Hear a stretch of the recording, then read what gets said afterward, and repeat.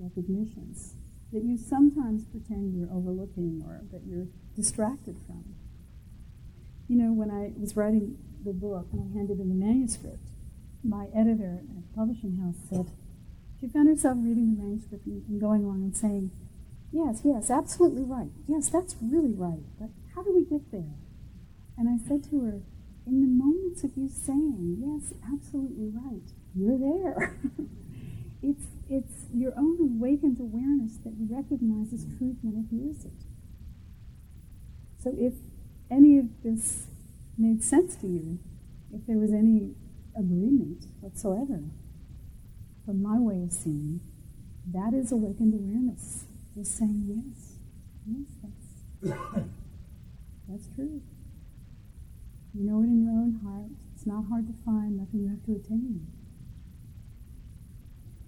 So, you know, I think people make too much of this notion of realization or awakening. What I speak about awakened awareness is highly accessible. Basically just waiting there to be noticed. And celebrated, and honored, and treasured. You know, there's some switch that happens. It happens kind of on its own, whereby you really can no longer bear just entertaining neurotic thought.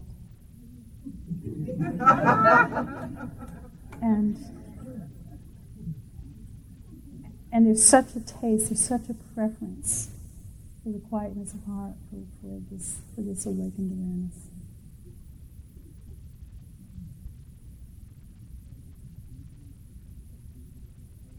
It deepens continually. It's an ongoing thing.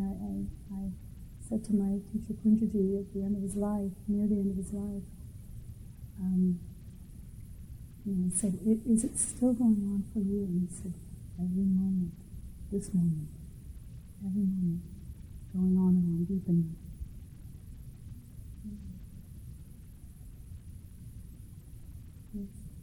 How do you think that all the process of covering up all of this awareness and covering and dumping all this neurotic thoughts and garbage on top of this kernel of truth have started, and why is it so difficult for us to get rid of all the garbage on top? Well, you don't have to get rid of it. Just like I was saying about the biology, you can coexist, but you no longer need to have its front and center stage every second, right? That the madness and the neurosis and the conditioned animal, fear level no longer has to be the main place that your attention is.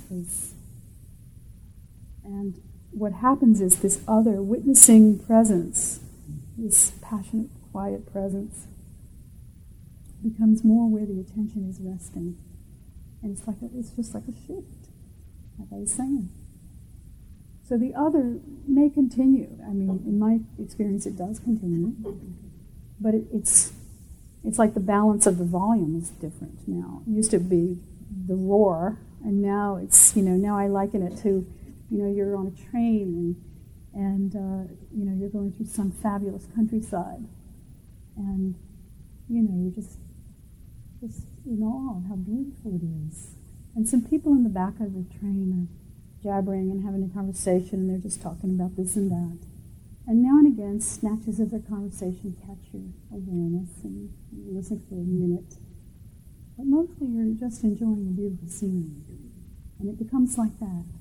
Your old tape becomes like a radio playing in another room. And you don't have to make it stop. Another image I use, which is quite accurate, is that it's like living with a crazy old aunt in the attic. It's like, what can you do? You can't kill her, And you're certainly not going to hang on her every word. So, there she is. You're coexisting. She's babbling away, but you're not listening so carefully to what she's saying.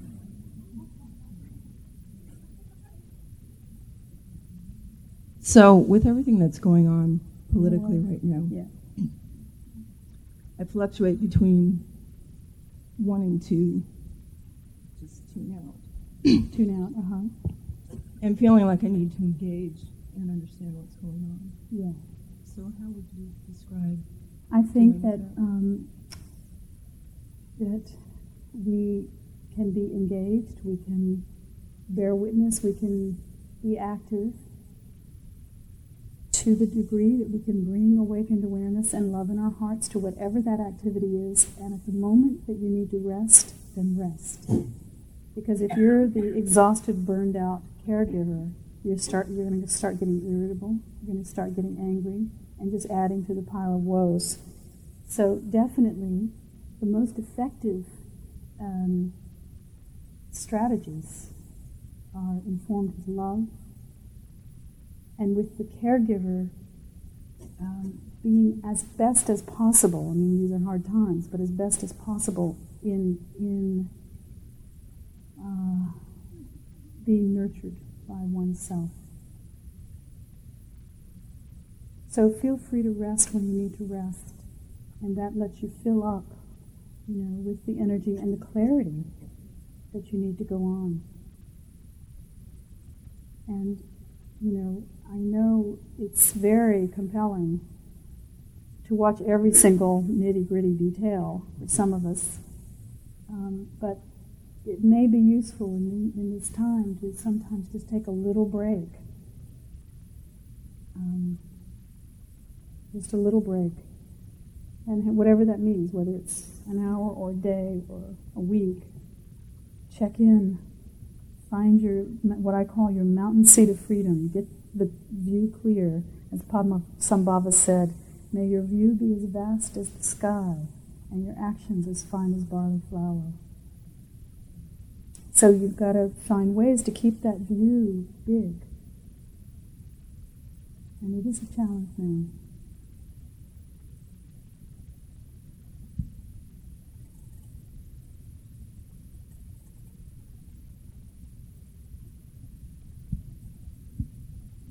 When you talked about wonder, you said that, I forget how you put it, but the idea that belief is not necessary or to let go of belief. Can you talk a little bit more about that? Yes, I have a section called No Beliefs. I once interviewed Jay Krishnamurti, many years ago, and I started a question with, "Sir, do you believe?"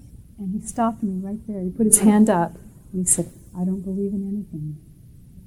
I was taken aback. We actually titled the article for East West Journal, the cover story, "I don't believe in anything." I was taken aback. How do you live without beliefs? And immediately it became clear. Immediately sitting with him, it became clear that what he's speaking about is he relies entirely on his direct experience. So you can make conjectures based on experience, right? That's fair enough. But what we see in the world is a lot of people are living in total fantasy in their belief systems. And it's making a mess. The belief systems clash. So when you're having to uphold a belief and prove your belief and win out over the other beliefs, it's war. And it's war on a personal scale as well.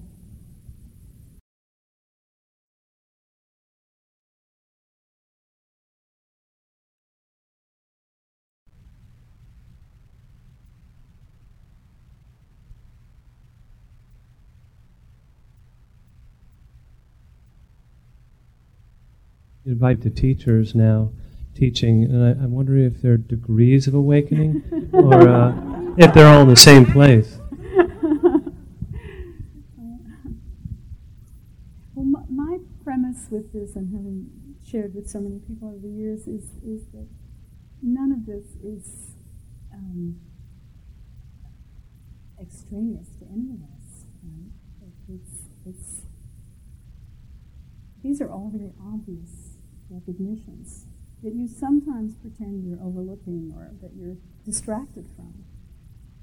You know, when I was writing the book and I handed in the manuscript, my editor at the publishing house said, she found herself reading the manuscript and going along and saying, yes, absolutely right. Yes, that's really right. But how do we get there?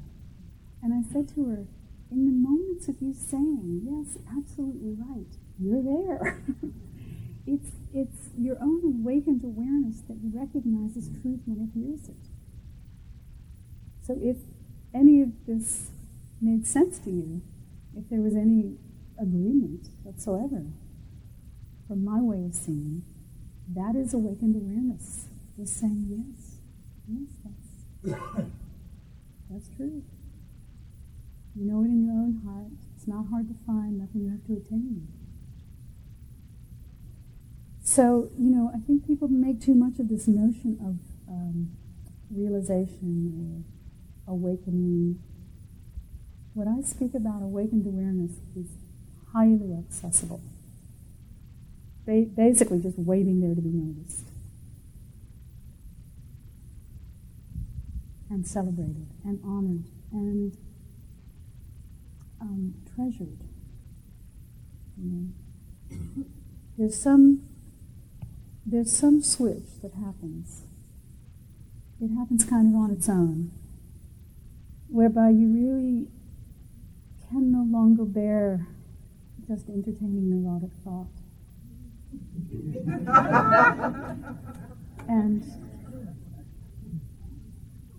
And there's such a taste, there's such a preference for the quietness of heart, for this awakened awareness.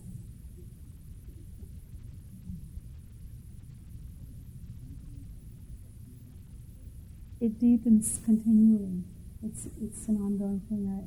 I said to my teacher Punjaji at the end of his life, near the end of his life,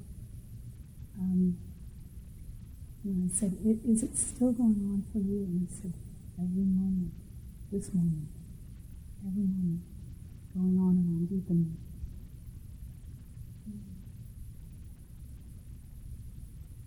Yes. How do you think that all the process of covering up all of this awareness and covering and dumping all this neurotic thoughts and garbage on top of this kernel of truth have started, and why is it so difficult for us to get rid of all the garbage on top? Well, you don't have to get rid of it. Just like I was saying about the biology, you can coexist, but you no longer need to have its front and center stage every second, right?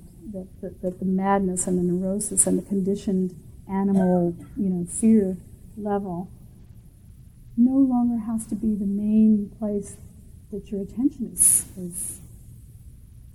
And what happens is this other witnessing presence, this passionate, quiet presence, becomes more where the attention is resting.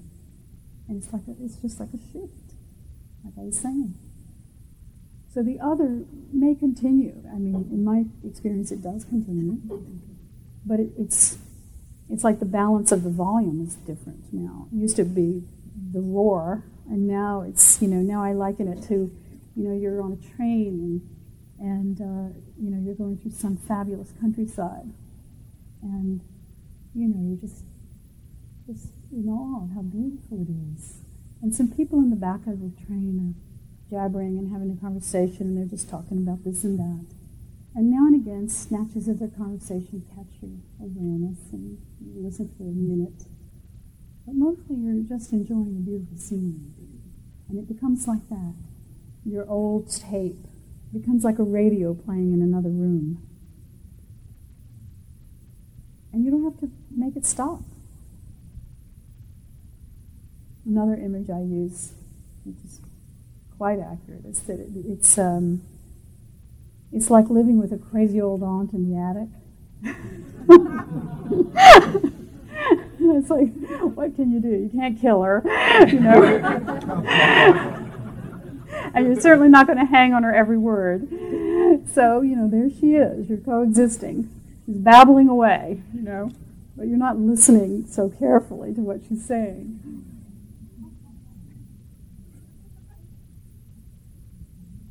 So, with everything that's going on politically right now,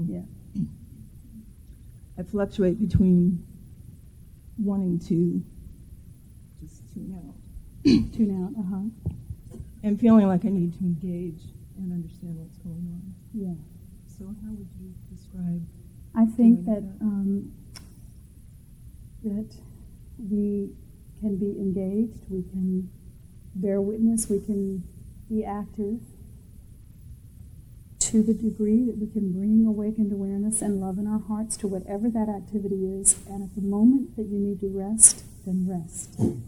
Because if you're the exhausted, burned out caregiver, you're going to start getting irritable, you're going to start getting angry, and just adding to the pile of woes. So definitely, the most effective strategies are informed with love, and with the caregiver being as best as possible. I mean, these are hard times, but as best as possible in being nurtured by oneself. So feel free to rest when you need to rest, and that lets you fill up, with the energy and the clarity that you need to go on. And, I know it's very compelling to watch every single nitty-gritty detail for some of us, but it may be useful in this time to sometimes just take a little break. Just a little break. And whatever that means, whether it's an hour or a day or a week, check in. Find what I call your mountain seat of freedom. Get the view clear. As Padmasambhava said, may your view be as vast as the sky and your actions as fine as barley flour. So you've got to find ways to keep that view big. And it is a challenge now.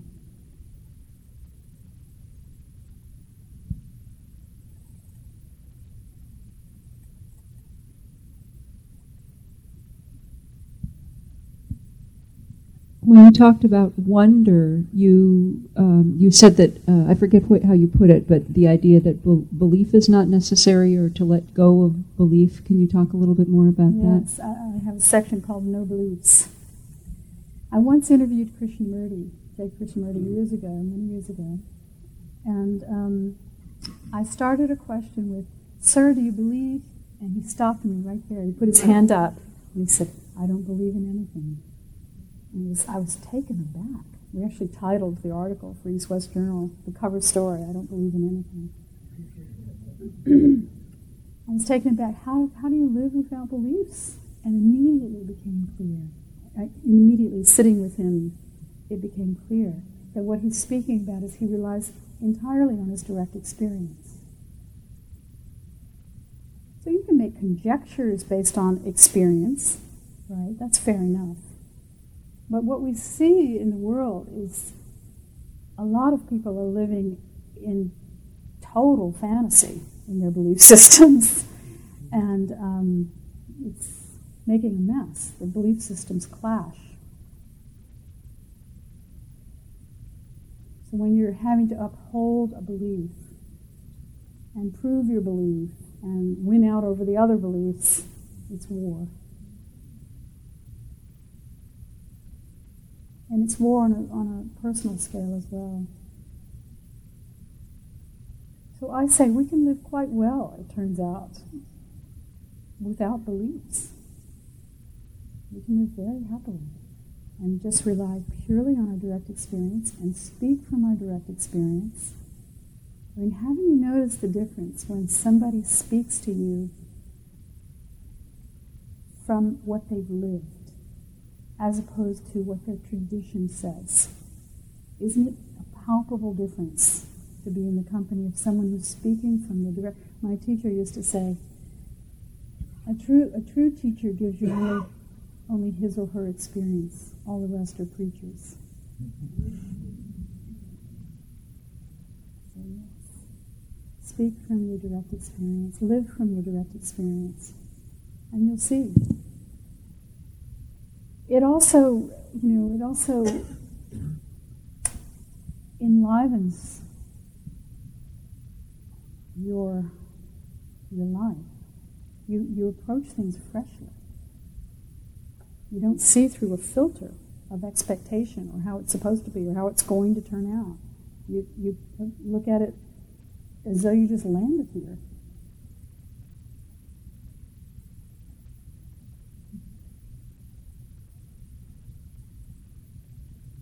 In our retreats, we have so many reports of this kind of innocence that starts to occur very naturally on its own, where the assumptions about everything, even language, starts to fall away. I sometimes say, in paraphrasing Shakespeare, I say, a rose by no name at all would smell as sweet. You just start dropping every conception that has colored anything.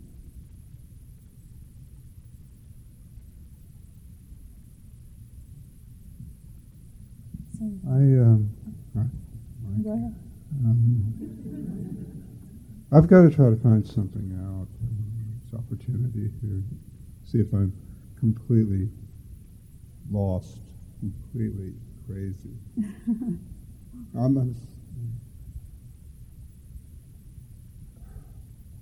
If I'm making all this up that I'm feeling inside, because I hear what you're saying, it seems to be one half of it, the good side, the good stuff. And there's a lot of stuff that's really hard. It's like grief comes up and just takes over. Does it totally I can't take even over? think about myself without crying. This is brand new. That never happened to me in my life.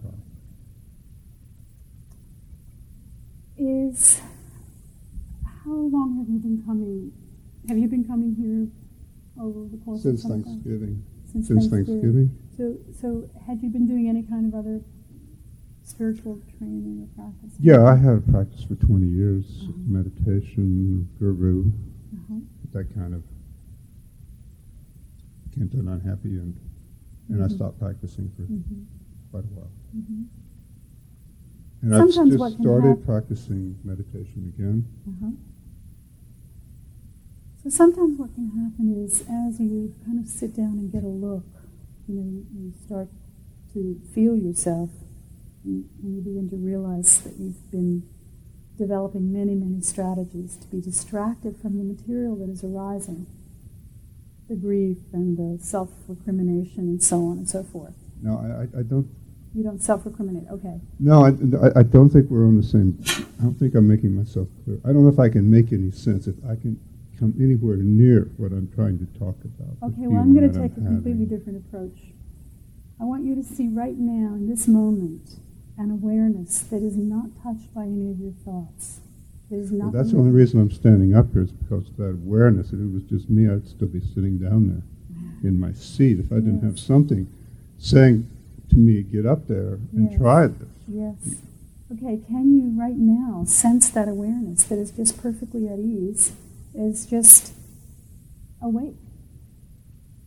No matter what the thoughts are going by, that is not being stained or No, it's more like a feeling that just wants to cry forever. That feeling is born of thought. There are some thoughts that are floating through you, or they may be old or whatever. No, it's not. It's not thought.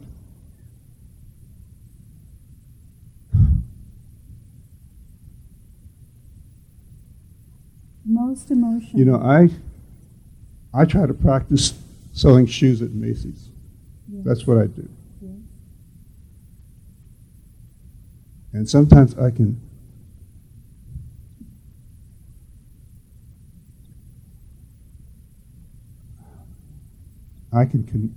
connect with people. Yes. I can't make. No, you're I'm trying to fine. talk about something I have no. You're doing fine, but I think you're operating on certain assumptions that are locking you in. You think that somehow you're just burdened. You're just you're just a creature who's burdened with these feelings. But I'm telling you, there is some deep program of assumptions, beliefs, or thoughts. The feelings are more of ecstatic feelings. It's not the grief of, oh my God, she's gone, will she ever come back again? I'm so lonely I could die. It's not that. It doesn't matter what it's an ecstasy that comes from within it when I think about. Are you talking about ecstasy or are you talking about grief? It's the same. It's the same. And the feeling of grief and the feeling of ecstasy are exactly the same. And I go to that, and it's what Rumi says, give me that longing. Yeah, that longing he's speaking about, though, is not, it's not, you wouldn't define it as grief. It's sure. What I'm speaking to you about, feel it's so hot I'm going to move on. I just want to say to you, just the last thing I can say to you to help you, is that there is a presence in you right now, has been with you all along, that has not been written on, is not stained, not damaged, not contracted. If you want to keep telling yourself your story, go right ahead. If you get tired of it, this shining presence, then enjoy it. Yes.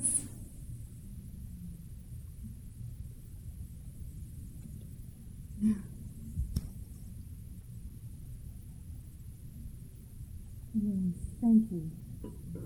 Mm-hmm. What's your name?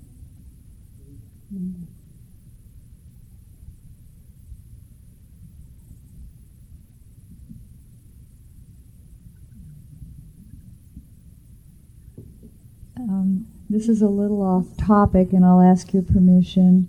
Usually Jack allows either one of us or asks us to give him the information about the political activity in San Francisco and the Bay Area. Okay. Please. Is that all right? Yes, of course. This Saturday, there's a march in San Francisco.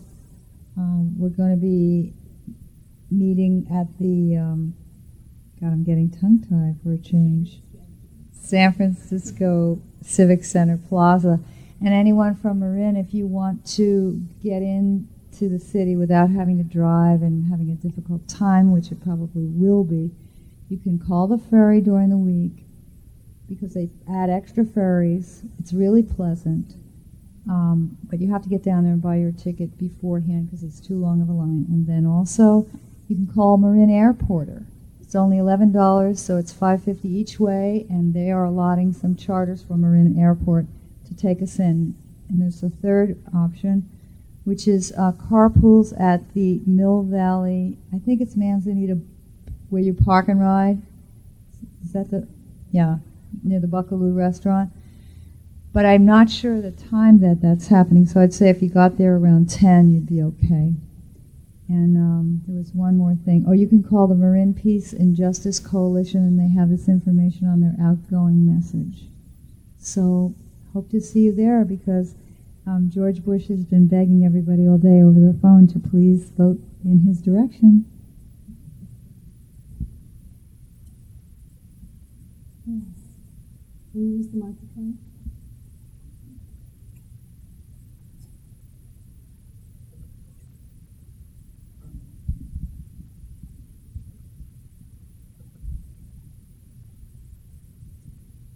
I just want to ask you, actually, about death.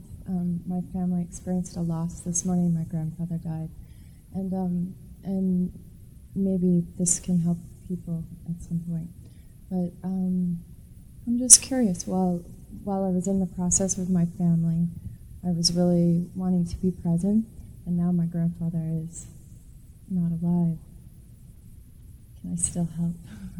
Can I be of service? Can I help my lost loved one and also my grieving family? I don't know. What options does our practice give us, or Well, what would you definitely suggest? Your clarity and calm in a time of loss is a great gift to all of those people left behind, all of your family. And it doesn't mean that you have to be stoic and not cry or anything like that and not show your grief, but rather that there can be a sense of spaciousness around the way you're holding it, a kind of organic sense of death, right? That allows, it just gives everyone else permission to not sort of just collapse into abject sorrow, unless they want to. Yes, of course, your own clarity, your own calm, your peace is always a gift to everyone around you. You know? There is. I'm just, as my grandfather is transitioning to his next becoming, do prayers help? Do my prayers and my practice?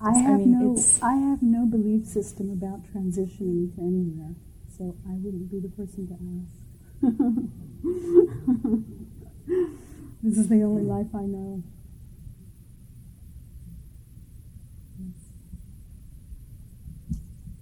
I just wanted to ask if you have found that when people are maybe moving towards embodying these 7 qualities, that they often find a need to withdraw and maybe create a boundary, detach, I guess, maybe detachment, or they're not feeling drawn into, the sadness of the war, the anger towards George Bush, or all of this. And well, it's like I was saying, there are times when you need to take a break, if you can.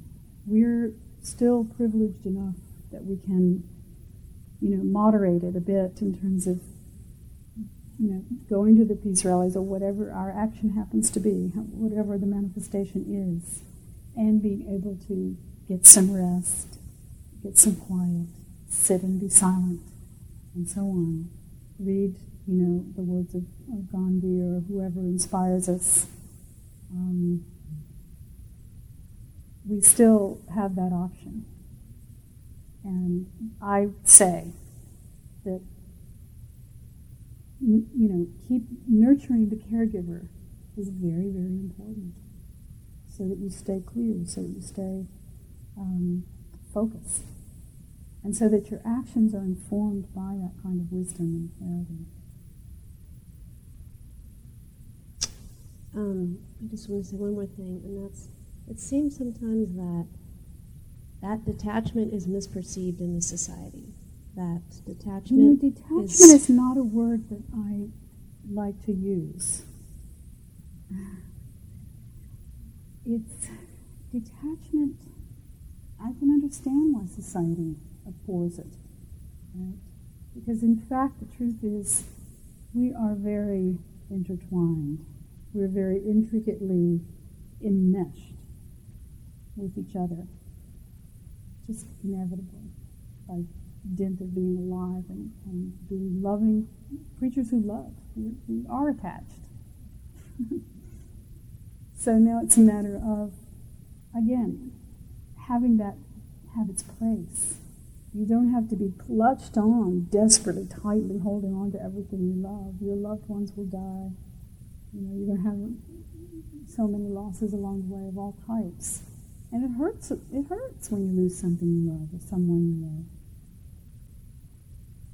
There can be a light relationship with all that you love. So I don't use the word detachment.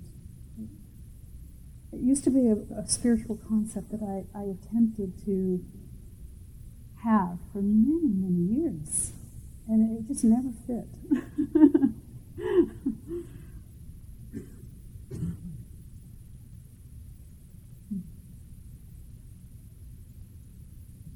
Okay, let's see. Here.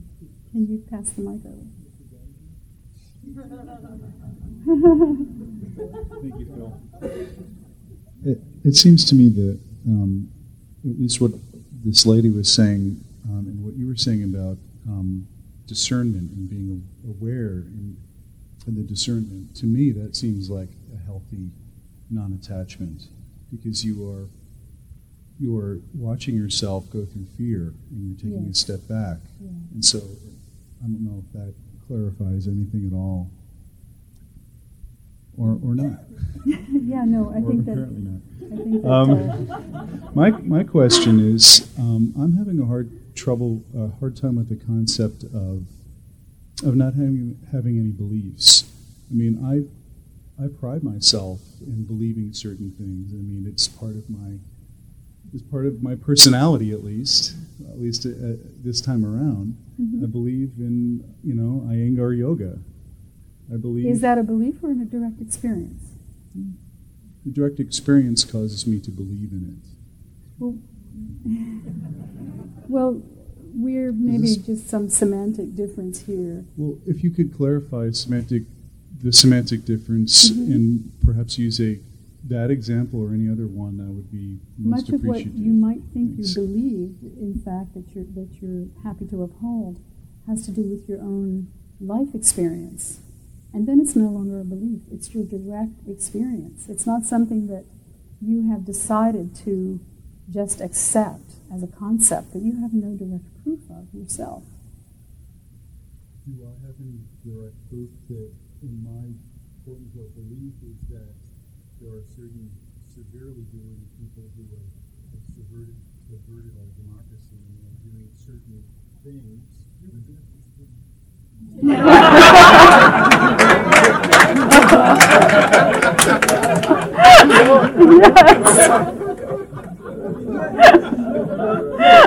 Or else we're all having a shared hallucination. There are other people in this country, maybe even 50% of the quote-unquote electorate, who are not experiencing that, or not believing that. And so, am I directly experiencing it? Yes, in the collective sense, I am, but not. You're directly experiencing. Thank you for listening. To learn how you can support the teachers and Dharma Seed, please visit dharmaseed.org/donate.